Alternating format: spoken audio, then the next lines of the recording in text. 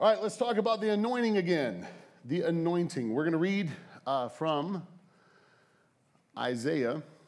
First of all, we looked at this scripture last week.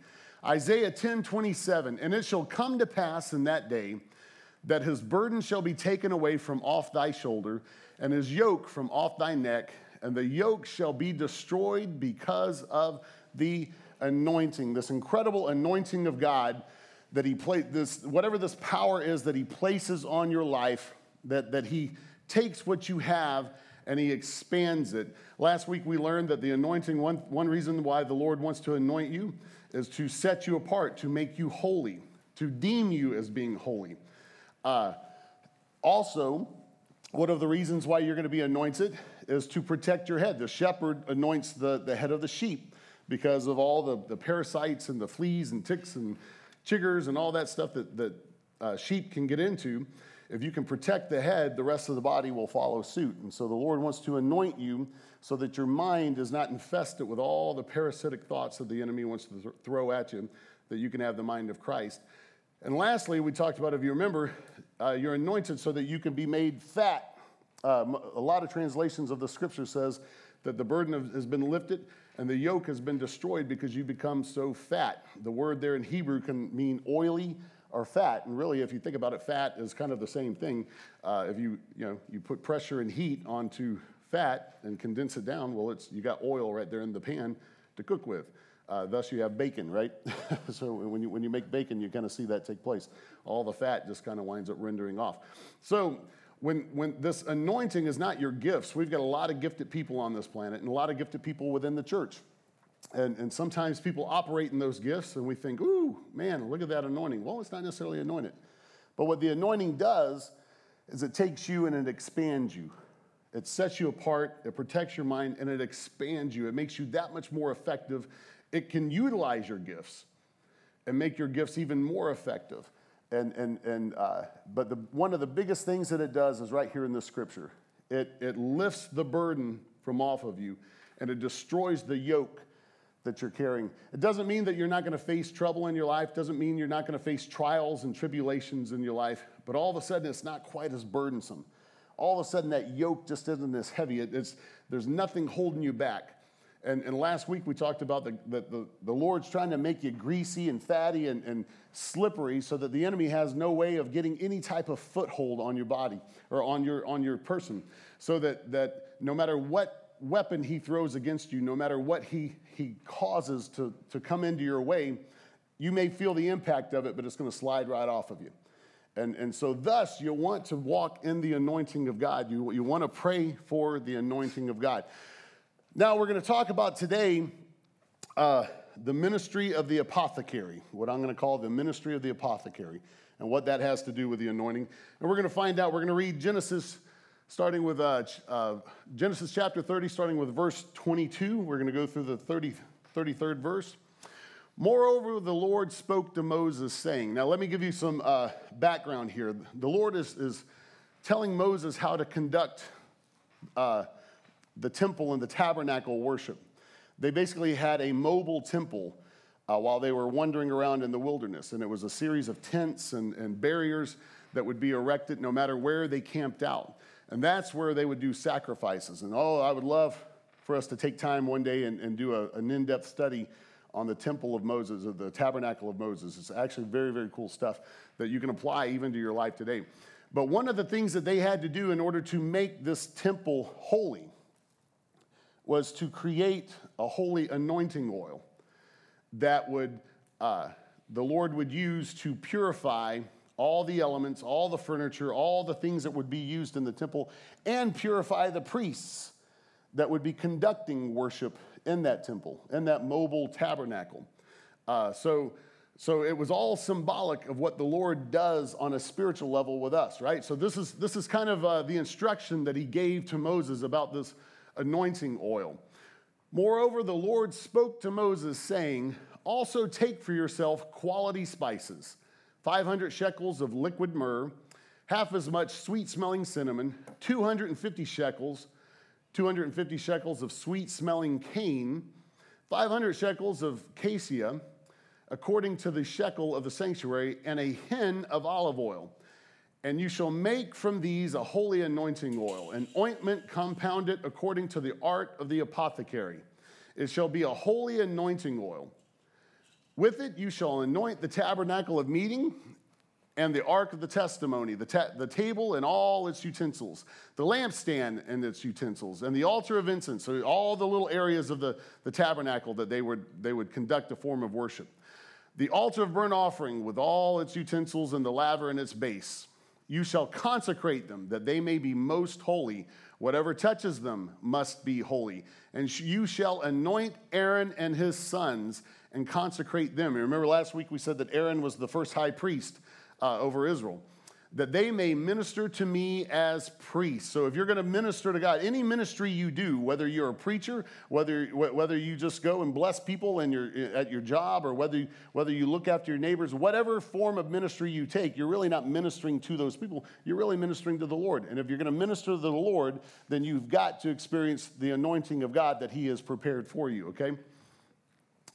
Verse 31, and you shall speak to the children of Israel, saying, this shall be a holy anointing oil to me throughout your generations. It shall not be poured on man's flesh.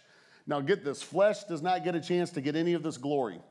So in other words, to apply it to your life, whatever God's going to do in you, you don't get to take any credit for it. You don't get to glory in it. You don't get to bask in it. You don't get to boast in it. It's going to be 100% God, and he's going to get all the glory. So your flesh doesn't get a chance. Your ego doesn't get a chance to get puffed up.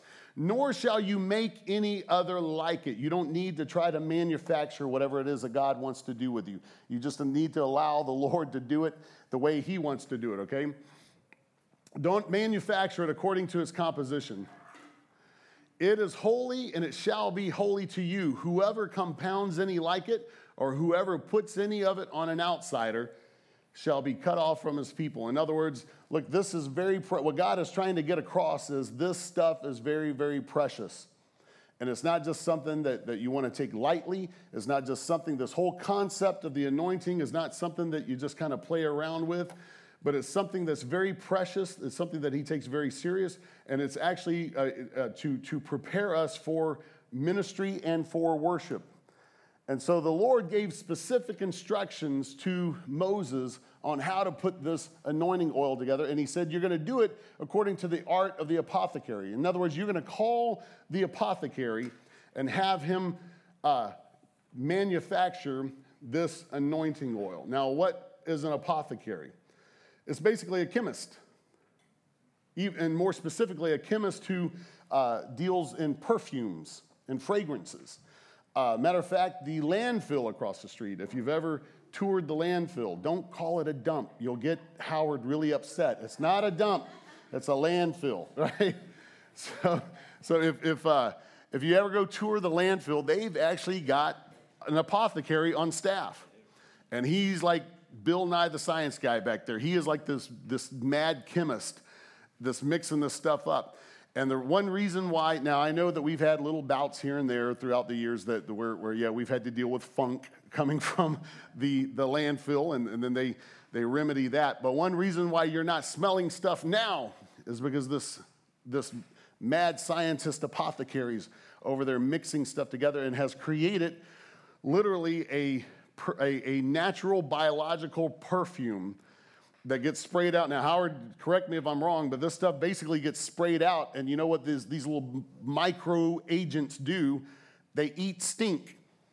Like all the bacteria that floats in the air that stinks, well, this guy's created this incredible potion formula that basically sprays out there and basically eats up all the stink, all the nasty, smelly bacteria. I'm oversimplifying it all, but that's basically what he's done.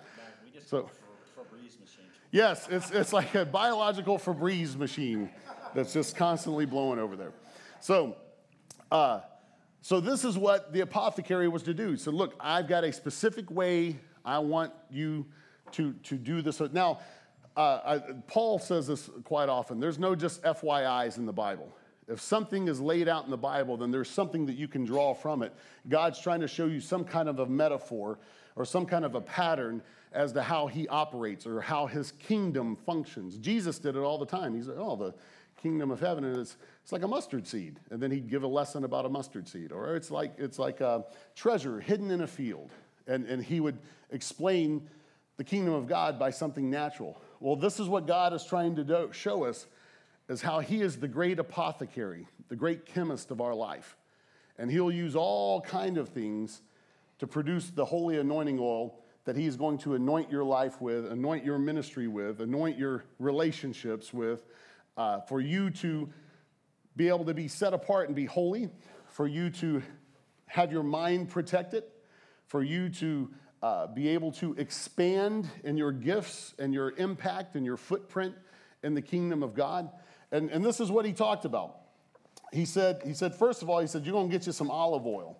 Now, the very interesting thing about olive oil is this. Anyone ever been to Israel? Israel is one of my favorite places to go. One of these days, we're going to have to schedule a Gathering Israel Holy Land tour. That's good. It's like a big giant field trip. It's really fun. It's not a restful trip. You go over there and you go nonstop to see as much as you can see. But it's so cool. And one of the things that they got some of the biggest olives you'll ever see. And I love olives. Anyone else love olives? I love olives. Let me give you a warning, though. Don't, when you see them, these are giant olives and they look so fresh. Don't grab them and bite into them because they still got the pits in them and you'll crack a tooth. And that pit, that heart, is extremely hard. It's like a rock right in the middle of that olive. They don't conveniently have it poked out with a little wedge of pimento in there, okay? Or blue cheese or anything else. It's the pit. Now, in order to get olive oil, this is the interesting thing, and start looking at the metaphor in this. In order to get olive oil, you're going to have to strip away the meat of the olive, the flesh of the olive. That part that we eat, you don't get any oil from. There's no anointing that can come from that flesh. So in other words, the anointing in your life is not going to come from any natural ability you have.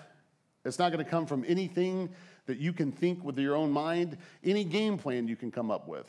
You're going to have to allow God to peel away your flesh and kill your ego and kill your own desires. And then he's got to get down to that heart.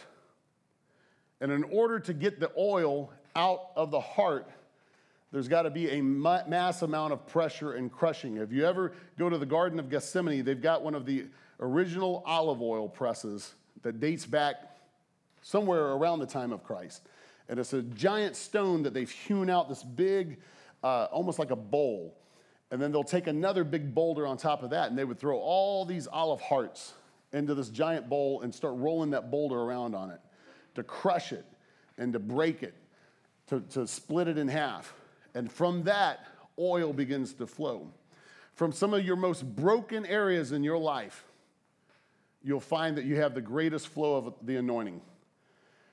When your heart sometimes is torn in two, that's when God begins to pour out some of the greatest things in you and from you.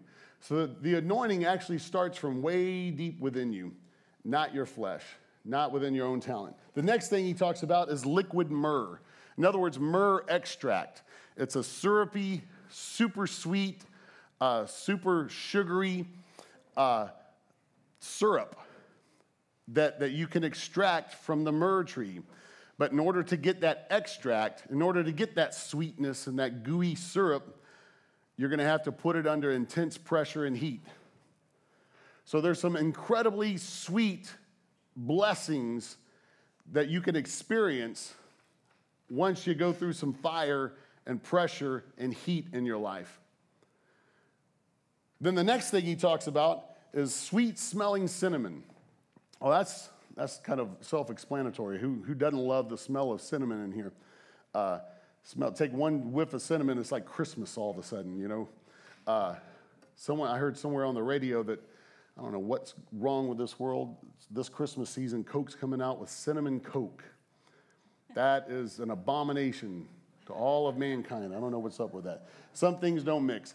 But still, cinnamon, why? It's for our culture, we associate it with Christmas and all the wonderful, beautiful things that come along with that. And there's going to be times that you are incredibly blessed, that you go through seasons of mass happiness, mass joy. Everything seems to be firing on all cylinders. That's going to be a wonderful, wonderful time that you get to go through in life. But you start seeing the pattern with this anointing. There's some sweetness in there, but that sweetness also comes with some bitterness and pain and hurt and heat and pressure. The next thing is sweet-smelling cane. Sweet-smelling cane, what they're actually referring to is Indian lemongrass. It's extremely aromatic. Boy, if you can smell it, it smells wonderful. If you take a bite of it, it's some of the most bitter stuff you can stick in your mouth. So some of the most wonderful sweet things that you can encounter will initially be, when you first run into it and encounter it and taste it, it's going to be some of the most bitter stuff you got to walk through. Yet out of it, there'll be some incredible, incredible sweetness that takes place. Lastly, the last ingredient was this, cassia. Cassia, it's a natural sweetener, almost like stevia. You ever notice, anyone ever use stevia for anything? Especially like liquid stevia, like for tea or anything? Does a really good job of naturally sweetening, your tea. Or if you want to make some kind of sweet and you're cutting back sugars, well, you can do it. You ever just put stevia on your tongue? It really doesn't taste that good. But when you start mixing it in with everything else, it's actually quite pleasant. Same thing with cassia. It's a form. We would compare it to modern day stevia. It can be really bitter, but if it's mixed right, it's really, really sweet and very pleasant. So the Lord has this chemist taking all this stuff, and that's what God does. To create the anointing in your life, it comes from someplace deep, deep, deep within your heart, sometimes the most bruised areas of your psyche and of who you are. And he mixes it with all the beautiful blessings that he gives you. And he takes some of the bitterness that you experience and some of the bark from this tree and from this element and from this event in your life. And he blends it with all the sweetness and blessings and care and love and unconditional love that he pours on you. And the combination of it all, the Bible says, makes this incredible sweet aroma before the Lord. And he takes, that's why the grand weaver that he is of the tapestry of your life. You see one or two threads and you say, I don't like the colors. Lord, these colors clash and they're absolutely ugly. This is the most horrible time in my life. But God understands the whole tapestry. And he says, no, you only see one little part. If you can see it, it actually blends in perfectly with all this other decoration that I've got going on for you. He sees the grand picture of it. And so all of the sweet blessings and goodness and bitter, low, dark places of your life all combined together to become this incredible aroma of praise to the nostrils of God. It smells beautiful to him. Just this week, we were talking about this sermon in one of our little pastoral meetings, and Kate actually brought me, I wish I would have brought it today, but it's at work. She got it when she was in the Holy Lands, and it's actually a container of all of these elements. Just kind of a dried version of all of these elements, all within this small little container, and it smells absolutely wonderful. Matter of fact, you said you bought it like 15 years ago for 22 shekels. It still has the price tag on it. I asked her if she's ever opened it. She goes, no, it's still sealed. So I went in and opened it, and it still smells absolutely incredible. And I thought, man, inside this little container is some sweet elements and some foul, bitter elements. But man, they sure combine into something absolutely extraordinary. So whatever it is you're going through today, if you're going through an incredible blessed time in your life, awesome. He's going to use it. If you're going through one of the hardest, most difficult challenges you may be facing, awesome. He's going to use it. Why? Because it all joins together to become part of the anointing that he's going to pour over your life. 1 Corinthians chapter 6, verse 19 tells us that our bodies are now the temple of the Holy Spirit. So how is he going to make the temple holy? Just like he did back in the Old Testament. He's going to create an absolutely incredible aromatic anointing that's going to pour all over your life. That's why you can stand up to say, you know what? It doesn't matter.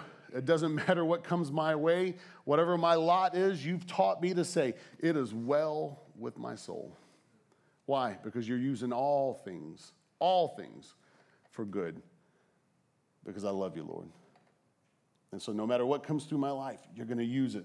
You're going to use it. Romans chapter 8, verse 28 says, and we know all things work together for good to them that love God, to to them who are called according to his purpose. Psalm 56:8, such a sweet verse, says, you keep track of all my sorrows. You have collected all my tears in your bottle, and you have recorded each one in your book. Do you realize that God has a record of every single tear you've ever shed?